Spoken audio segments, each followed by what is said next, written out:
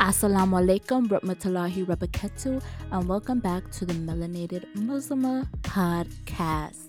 So, on today's episode, we're going to talk about some of the lifestyle changes that I have made thus far when it comes to my journey in Islam and stuff like that. So, some people, when they convert, they don't make these lifestyle changes right away. They take it slowly. So, everybody's journey is different, of course. Like, nobody's journey is the same. Nobody's journey is the same, and I feel like it's important to note that. So, with my journey, these are the changes that I made like almost instantly after I did my shahada, which is the shahada is your like convert ceremony kind of that you have that you declare that you're Muslim. So, right after I did my shahada, I knew that I wanted to wear the hijab. Wearing the hijab was something that I knew that I wanted to do. I didn't know if I wanted to do it right away or like as soon as I like did my shahada, I was like, I don't know if I want to do it, like wait a year, see how I am in my faith. But towards like coming towards my shahada, I knew that it was something that I wanted to do as soon as I converted to Islam. Now I know a lot of people ask me who are very like not educated on Islam, and basically what the media portrays is what they know. So a lot of people ask me if the hijab is forced and why are you wearing that? Like a lot of people don't know, and they're like asking questions that are stereotypical, and they don't educate themselves. So I have to tell them like no, it's not forced. It's something that we choose to wear. It is something that Allah subhanahu wa ta'ala wants all women to do because it's mentioned in the Quran in two verses that I have in verse 24:31 and verse 33:59.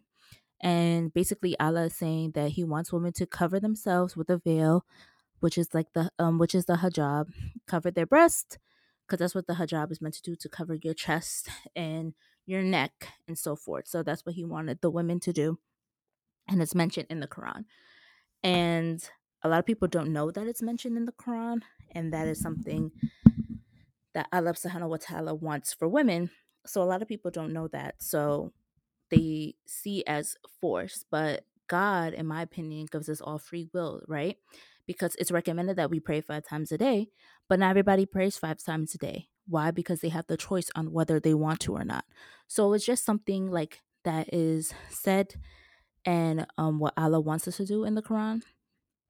And some women follow that and some women don't. So for me, I knew that I wanted to do it as soon as I did my shahada. And it's so funny, like some of the questions that I have been getting about me wearing the hijab. Like some people ask me if I do my hair, how is my hair routine? So I still do my hair. I still buy hair products and stuff like that. Like I even take more care of my hair now because it's covered, most of the day. So you want to make sure it's moisturized and all that stuff. So I do that. And of course, there has been some stereotypes because a lot of people have asked me if it's forced because what they see on the media and stuff like that. So I have to like I tell people like, no, I'm not forced to wear it. It's something that I wanted to do. So that has been a lifestyle change. And like since I started to wear the hijab, I didn't feel different. Like it just felt right for me to do. I like put on the hijab and it just felt right. I didn't be like, "Oh, this is weird. This is nothing." Like I looked up some tutorials on how to like basically tie it. In the beginning, like the way I tied my hijab was so bad, but I was like literally just learning compared to how I tie it today. I'm not like still not the best. I'm still learning different styles. Um but it just felt right. It didn't feel like I was like an imposter to this. It just felt like something I should do. The next change that I made is only eating halal food. So before I would, well, let me explain what halal food is. So halal food is food that you get from the halal market that has been killed, and when they kill it, it is facing towards Mecca, and there's a prayer, and they kill the animal by slitting its throat, and then and instantly like I don't want to go into gory details, but like the way that they kill it is like a certain way. The animal can't eat certain things. Another stuff that is with halal, there is we don't eat pork. Like it's very similar to like kosher, what people can eat who are Jews. It's very similar. So that's what halal. But before I did my shahada, I would go to the halal store and buy halal meats. But when I would eat out and stuff like that, I wouldn't get halal meat and stuff like that. And sometimes I would go to the grocery store and pick up some meat that's not halal. But like as soon as I did my shahada, I'm like, you know what? I want to be strictly halal. So I let all the meat that I had in my fridge that wasn't halal, I let that finish out because I was like, I'm not throwing this out. Like I spent money on this meat. So once that finished, I switched strictly to halal and stuff like that. So now when I go to restaurants, we are permissible to eat seafood. That seafood doesn't have to be like blessed or something because you're literally just catching it from the sea. So I can eat seafood and most likely eat like vegetarian style foods. So those are the things that I do. And going to eating halal was not hard for me. Like in the Caribbean, we love our pigtail. We love some stew pork. But like for me to like stop eating bacon and all stuff, it wasn't like a big change for me. Like I don't miss it. It's not like, oh my goodness, I can't have it. Like, like during holidays, you have a roasted ham or salted ham or split pea soup with pigtail and stuff like that. Like it's not food that I'm gonna miss. Like I don't miss it since I stopped eating pork and stuff like that. And I wasn't even like a big pork eater. Like before then, most of the times when I would have pork is during the holiday season. And even then I still didn't eat as much. Like the most pork I probably ate was like bacon. If I got like a sandwich and there's bacon in it, I wouldn't be like, oh, hold the bacon. I would eat the bacon, but it wasn't something that I did all the time. Oh, another thing that goes with halal foods is no more gelatin.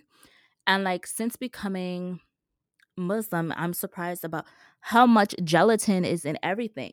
Like medications that have gelatin, like food products that you don't think that has gelatin in it, that has gelatin in it, and you're like, excuse me. So it's just like so crazy. And then somebody had gave me and told me about an app. Let me see if I can find it. The app is called Scan Halal, and you can scan different stuff to know if it's halal or not. I don't know how like reliable and like who created the app and stuff like that. So I don't like if you download it and you be like, oh, I know this isn't halal, and it says that it's halal. Like I didn't create the app. It's just like a resource that was given to me. So that was pretty cool that they have an app so you can make sure what you're eating and what you're getting is halal because a lot of stuff has gelatin in it that you don't think of. Like I was watching like if you watch the Greatest British Bake Show and you see like the baking stuff and they have to put like gelatin and stuff and I'm like, all this has gelatin in it. Like I wouldn't think that mousse, like chocolate mousse has gelatin in it. Like it's so crazy. And I'm like, I love chocolate. Now I can't have certain chocolates because some of it may have gelatin in it, which is crazy. Another thing that lifestyle change that I did is not drinking anymore. And this may be a big surprise to the Caribbean community, especially to Grenadians, because out of all the Caribbean islands, nobody drinks like Grenadians, which is like kind of sad in a way. But Grenadians love their rum. We have one of the strongest rums in the Caribbean. And I would tell people, and I would like, before I would like force my friends to try, I'm like, try it. And they would like start coughing and blah, blah, blah. But alcohol is forbidden in Islam because they want to protect you, and alcohol can lead to addictions and stuff like that, alcoholism. And that's a big thing in the Caribbean that we don't really talk about. We see people who drink a lot and we don't really say anything. We just watch them. It's just like normal. You go to Grenada, you see people, it's like 9 o'clock in the morning and a drunk person is passed out in front of a shop. Those are normal things. But if you really think about it, it's like kind of sad. So I just like as soon as I did my shahada, I was like, I'm no longer drinking. Like, I'm just not. I like made a decision. And honestly, I don't miss alcohol. I thought I would, like, especially because I love like to drink wine when I come home and all that stuff. And I don't really miss it. And I wouldn't say like I would drink, but I wasn't like a big time drinker. Like it wasn't that I had to have a drink every day or I went out every weekend drinking. When I didn't have wine in the house, there was like goes weeks or months without me having wine until I get another bottle. So it wasn't something that I like did regularly for me to be like, oh my god, it's such a big change. But yeah, like I don't really drink. My mom is not a big drinker either. She just collects liquor and has it around. And when somebody says they want to drink it, she tells them no. So it's just like she's just collecting them at this point. But I stopped drinking and I don't miss it. Um, when I told people that I was no longer drinking, they're like, "What? You're no longer drinking? I could never become Muslim. I don't think I could give up drinking. I love my wine. I love this. I love that." And I'm just like, well, good for you. Like, that's probably why you shouldn't be Muslim or something like that. And again, not all Muslims follow these rules, even though it's said in the Quran. Again, God gave you free will, so it's up to the person on what part, like, if they want to follow this, what God has willed for us. The next thing that is forbidden in the Quran is gambling, which is like people who do lottery tickets and go to the casino. Gambling is something barely did. I feel like I probably only bought like 5 lottery tickets in my whole life and like probably like 10 scratch offs. And that's all I did. And I lost. And I was like, I don't like this. And I went to the casino once in my lifetime and I lost $3. And I was like, this is it for me. That's that. No more of that.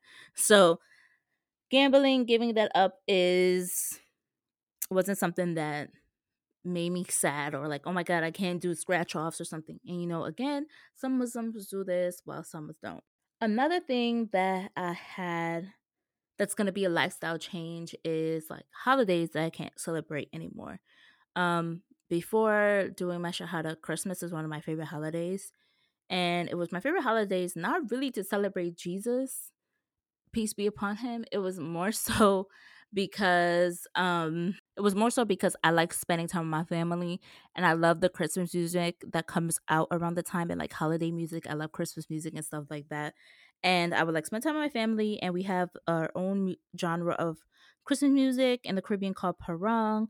So I would enjoy that because like Grenadian parang is like if you live in a small town and you steal, the local villagers will create a song and call you out for stealing. So like it's like a funny song and they make it funny and they call people out. So I would like it. It's like just fun.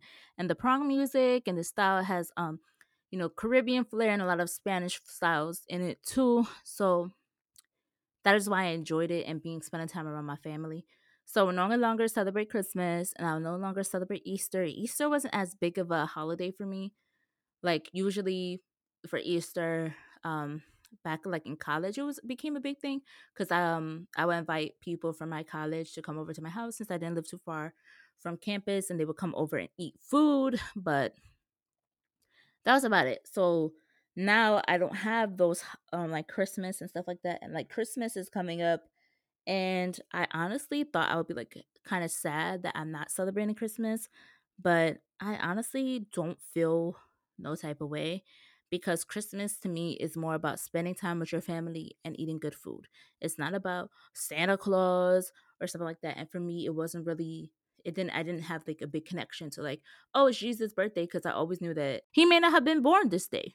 And my grandpa was of the religion of Yahweh and he didn't celebrate Christmas. So I grew up around people who didn't celebrate Christmas because they were like, we don't know if he was born this day and stuff like that. And yeah, another lifestyle change that came about is social media. So I had a YouTube channel that I wasn't very consistent. I would say it's like okay, it did okay. It wasn't like big YouTube channel or something. It was something like small and minute, like a dot in this like YouTube community. And my Instagram pictures, I hid all of them and I put a lot of them on private because I didn't have a hijab on in those videos. And at first I was like, oh my goodness, I'm gonna feel so sad if I meet with the imam and he tells me I have to get rid of these. So I met with the imam and he said, I would recommend you get rid of them because now you wear a hijab and you don't want nobody to use it against you and blah blah blah. So I went home right after that and I hid all my photos and I put all my videos on private. And I thought I would feel some type of way, but I didn't. Like I was like, oh, this video did so well. It has this many views. Like I was thinking that at first, but I was like, I don't really feel bad because you know what? I could redo these videos and make them so much better than they were before and make them so much greater. And I have learned so much since then. I know how to create different things now. I've learned so much since my YouTube thing. So I basically get to redo my whole YouTube channel. And a lot of people don't have the opportunity to do that. And I do. So I looked at it as an opportunity to make some of the same videos, but make them with better content and come with more information. And before I had a video that talked about African ethnic groups that can be found in the Caribbean. I had it as in two parts, but I just released it as in one part, and I added even some more ethnic groups to there. So that was really cool, and I made it much better in my opinion than the first one. So I'm so happy that that's out there, and I can't wait to redo some of the other ones. But it's gonna take some time because I'm a busy woman. Another thing that changed is I pray 5 times a day. Now, for me, praying was something that I didn't do often before. Like, I would find myself to remember to pray. I was more of a person who, like, at night, I would write like stuff down or just like write prayers. I'd be like, Dear God, and I would do that. I'm more of like a written person than I am spoken. Like, if I was to do this podcast and I was to write it out, it'll be way better than me speaking it. So, like, if I was to do this episode and write out what I wanted to say and come to you guys, it would be way better than just me freestyling it like how I'm doing now. So, praying 5 times a day, it is prayers already like telling you what to say and what to do. But this time, like the prayers, they're in Arabic. So, like Quranic Arabic. So, I had to learn how to say them again. And there's different movements they have to do. You have to know when to put your hands up, when to put your hands on your, like, have your hands folded on your chest. Then you bend down and put your hands on your knees. Then you come back up and you have your hands on your side. Then you raise your hands again. Then you go down to the ground. You put your forehead on the ground. Then you sit up and then you say something. Then you put your forehead back on the ground and then you go up and do the same thing. So it's like a lot of stuff, and each step has a different phrase that you say in Arabic. And I'm doing that 5 times a day. So that has been like a shift. And it's something that like I haven't gotten used to it yet. I feel like I feel more like sluggish on doing them. It's like the early morning one, which is Fajr. It's like at 5 or 6 o'clock in the morning, and you're like so tired, and you're hearing your thing go off, and you like have to get up to do your prayer, and you have to do that. And there's this whole process called wudu. We have to watch certain parts of your body. I will get into more of that. Probably in the next episode, what you have to do. So doing your prayers 5 times a day has been a big change, and like you incorporate prayer into everything that you do because literally I'm at work and I get a notification that it's prayer time. So at work, alhamdulillah, I'm so thankful that I have a job that allows me to have prayer time. So I'll like get the notification, go to the bathroom if I need to, do wudu, and pray. So like nothing of the day is bothering me because I'm literally stopping the moment, going to pray, talk to Allah subhanahu wa ta'ala, and you can do your structured prayers, but you can also talk to God as well. And you could do that. So I feel like, you know, I'm getting better at praying and knowing what to like say and things like that when it comes to prayer and stuff. Something that I didn't have before. I don't know if that makes sense because I barely prayed before, but now I have the opportunity to pray 5 times a day. And I find myself sometimes looking forward to the prayers, alhamdulillah. And I'm like, oh yeah, it's prayer time. Yeah, let me go run and pray. And it like made me so happy. And there's a few times during prayer time where I started to cry because of like the connection that I have. SubhanAllah, it's like such a beautiful thing. And I like, if you would have told me that, oh, Brittany, you're gonna be Muslim and you're gonna pray 5 times a day like 5 years ago, I'd have been like, absolutely not. Like, I'm not doing that. And guess what? I'm doing it. So that has been nice. And most of all, importantly, what the last or like the biggest lifestyle change is my mindset. Like in Islam, there's a certain like humbleness, truthfulness, philosophy, like metaphor. Like I'm a metaphor person, and I feel like a lot of Islam is like metaphors and like deep meaning. Like I love things that have deep meaning, deep connection, like related to your purpose, your relationship with God, and all this stuff. And I feel like Islam is that. That's how I feel. And but that like after learning more about Islam and like how Muslims and how you're supposed to view the world, also like how the Prophet Muhammad alayhi wasallam, how he viewed things, and the humbleness that came with it all, and like how you look at things. And even like rewatching the movie Bilal and seeing how he handled things and why he was an important person during this time where the Quran was revealed, and him being one of the first people to call the call to prayer, aka the Adhan.